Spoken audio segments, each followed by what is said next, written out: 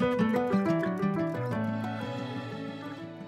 are listening to Global IQ Minute with Jim Falk, a World Affairs Council conversation with authoritative voices discussing significant news-making issues and individuals.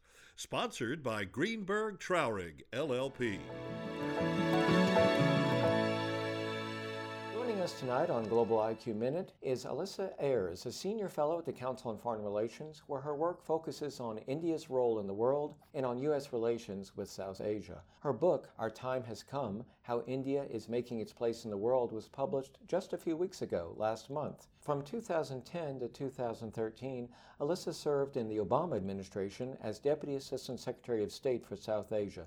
She is also the author of Speaking Like a State, a book that examines nationalism, culture, and politics in Pakistan. Welcome. It's great to have you with us on a day that's a little bit rainy. Almost it should make you feel at home as if you're doing some research. A little bit rainy. It's like a monsoon here. We braved the floods to get here. But we try to make you feel welcome, you know. Very much so. Thank you. So tell us how you were first introduced to India. You were a student at Harvard. I was a student at Harvard. Actually, when people ask me this question, I like to take the opportunity to tout the benefits of study abroad programs. I studied in India on a college semester abroad program all the way back in 1990. That's actually how I opened this book, because it was a very different time in India's own trajectory. But that was my first introduction to the country. Where did you study? Yeah, I participated in a program that was administered through the School for International Training. So it actually moved around. We were not part of an Indian university. We moved and began in Delhi, spent some time in Udaipur in Rajasthan, went down to Ahmedabad in Gujarat, had a family homestay in Surat for a week, which was really interesting, and then back to Delhi. You know, I used to work at the Institute of International Education. So, I love it, yes. So you went on to University of Chicago. For my MA and my PhD, yeah. What did you write your doctorate on? I wrote my doctoral dissertation on the challenge of language and nationalism in Pakistan, which later became the book you referred to, Speaking Like a State. So let's talk a bit about your new book. Is there a time that you've identified when India really turned the corner, that it decided it didn't want to be part of the non-aligned anymore, but wanted to take a different direction? Let me answer that with respect to economics. Okay. Most people generally see India's moment of economic reforms in the summer of 1991 as a kind of seminal moment in India's opening to the world. And I take a look at that at some length in the book because it really has been an important time in which the decades of a closed economy, of trying to keep the world out, kind of changed almost overnight. India found itself in a balance of payments crisis throughout the first half of 1991, underwent an IMF rescue package, and then implemented a series of fairly wide-ranging economic reforms. Those were carried out, in fact, by the man who would later go on to be Prime Minister of India, Dr. Manmohan Singh. At the time, he was Finance Minister under Prime Minister Narasimha Rao. So that was a pretty important moment for India, just in terms of beginning to reintegrate itself with the world. Now, it's still also the case that a lot of economic reform in India takes place incrementally. So there are many sectors in which we can find no shortage of people in the business world who would say they'd like to see further reform in India. But it's also true that India's come a long way. Now, the current Prime Minister, Modi, he really was elected on a platform of getting rid of corruption, eliminating some of the bureaucracy. And yet we recently had a speaker from the Carnegie Foundation who wrote a book, Crime Pays, and really analyzed and lots of data about how many politicians in India are really pretty corrupt. A lot of money goes under the table. Is Prime Minister Modi making progress? So this is a great question, and that's an excellent book that you refer to, When Crime Pays, Money and Muscle in Indian Politics. I've read that book, and I know the author well. It's a terrific book. Corruption is a big problem in India. There's no secret about this, that upwards of something like 25% of Indian politicians have some kind of criminal case lodged against them. People are aware of this because there are records. Filings are required by the Election Commission. So to some extent, that transparency actually provides this level of data about the problem. Prime Minister Modi came in, and there have been no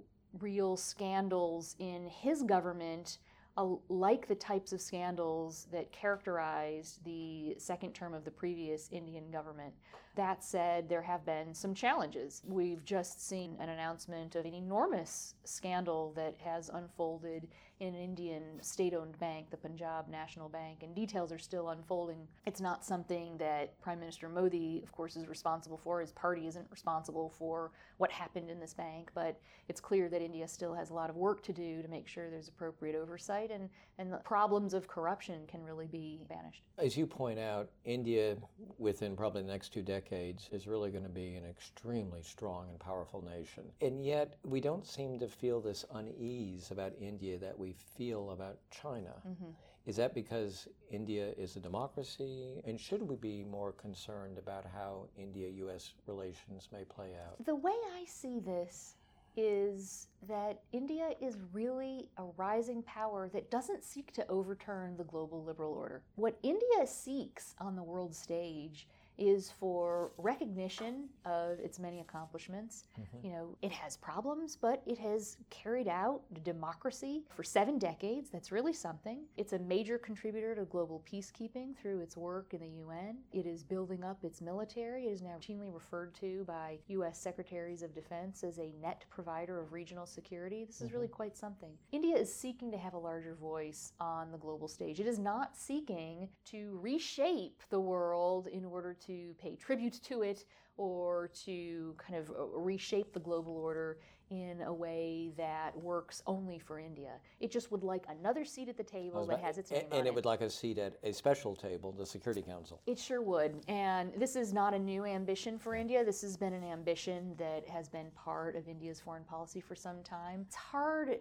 for me as an analyst to justify why India does not have a permanent seat on the UN Security Council. If we were remaking the permanent five today, it would look very different. There's no doubt about that. Well, it's so interesting that you've also devoted part of your career studying Pakistan. Mm-hmm. So a question I'm sure you're asked all the time is, how should the U.S. balance the relationship between Pakistan and India? And is there any hope that there will at some point in the relatively near future be better relations between those two countries? It's interesting that people ask me that less and less. I used to get questions about India and Pakistan a lot. Is that because Pakistan matters less? I think it's because we used to think of South Asia as India and Pakistan. Yeah. Pakistan is beset by so many problems, and particularly the problem of terrorism emanating from its soil. And you have seen successive American administrations take on this question. The Trump administration is now taking this on in a very, very public way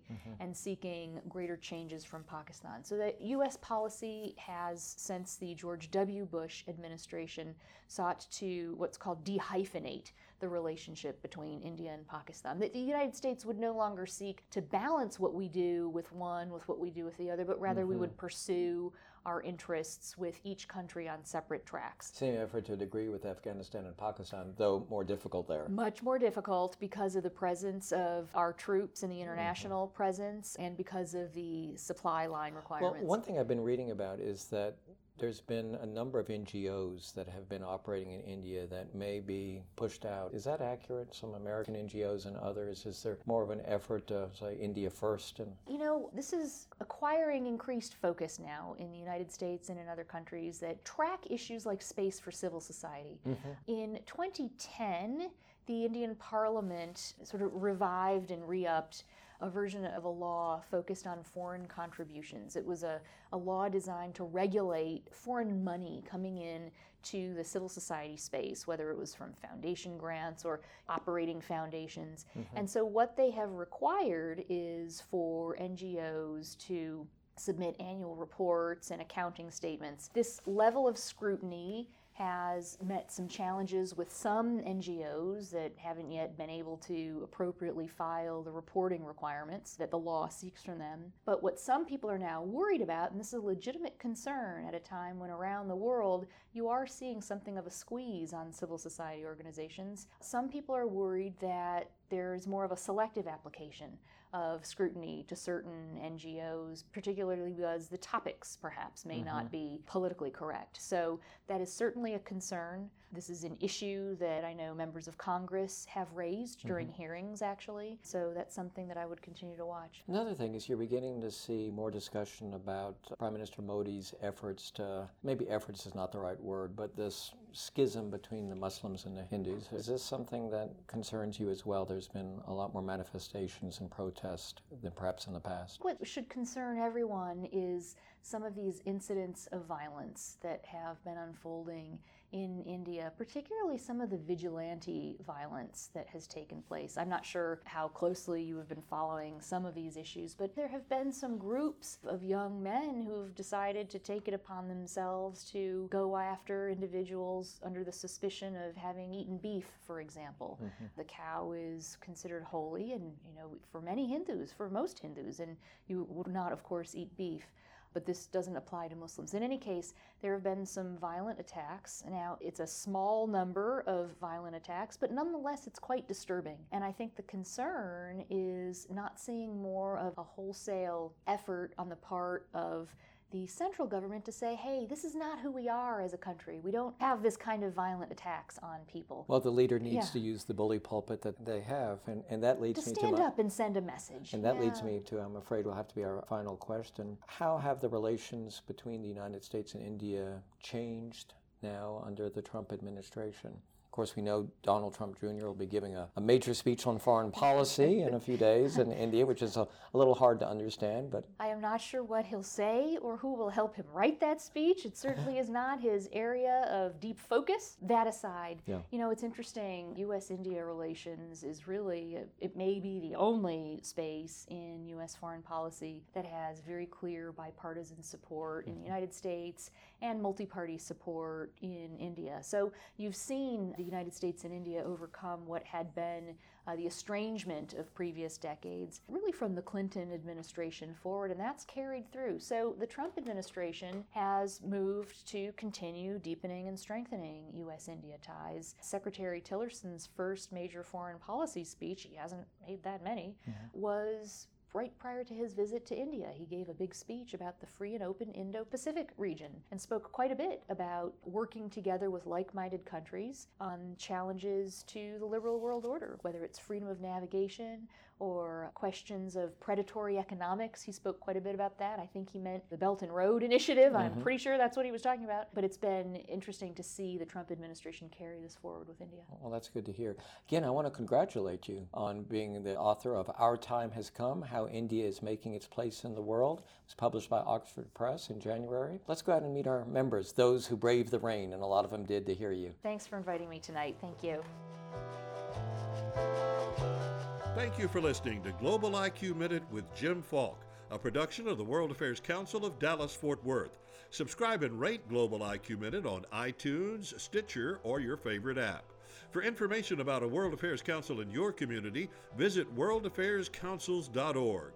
Global IQ Minute is sponsored by Greenberg Traurig LLP, a global firm with 2,000 attorneys in 38 offices across the globe. Visit the firm at gtlaw.com.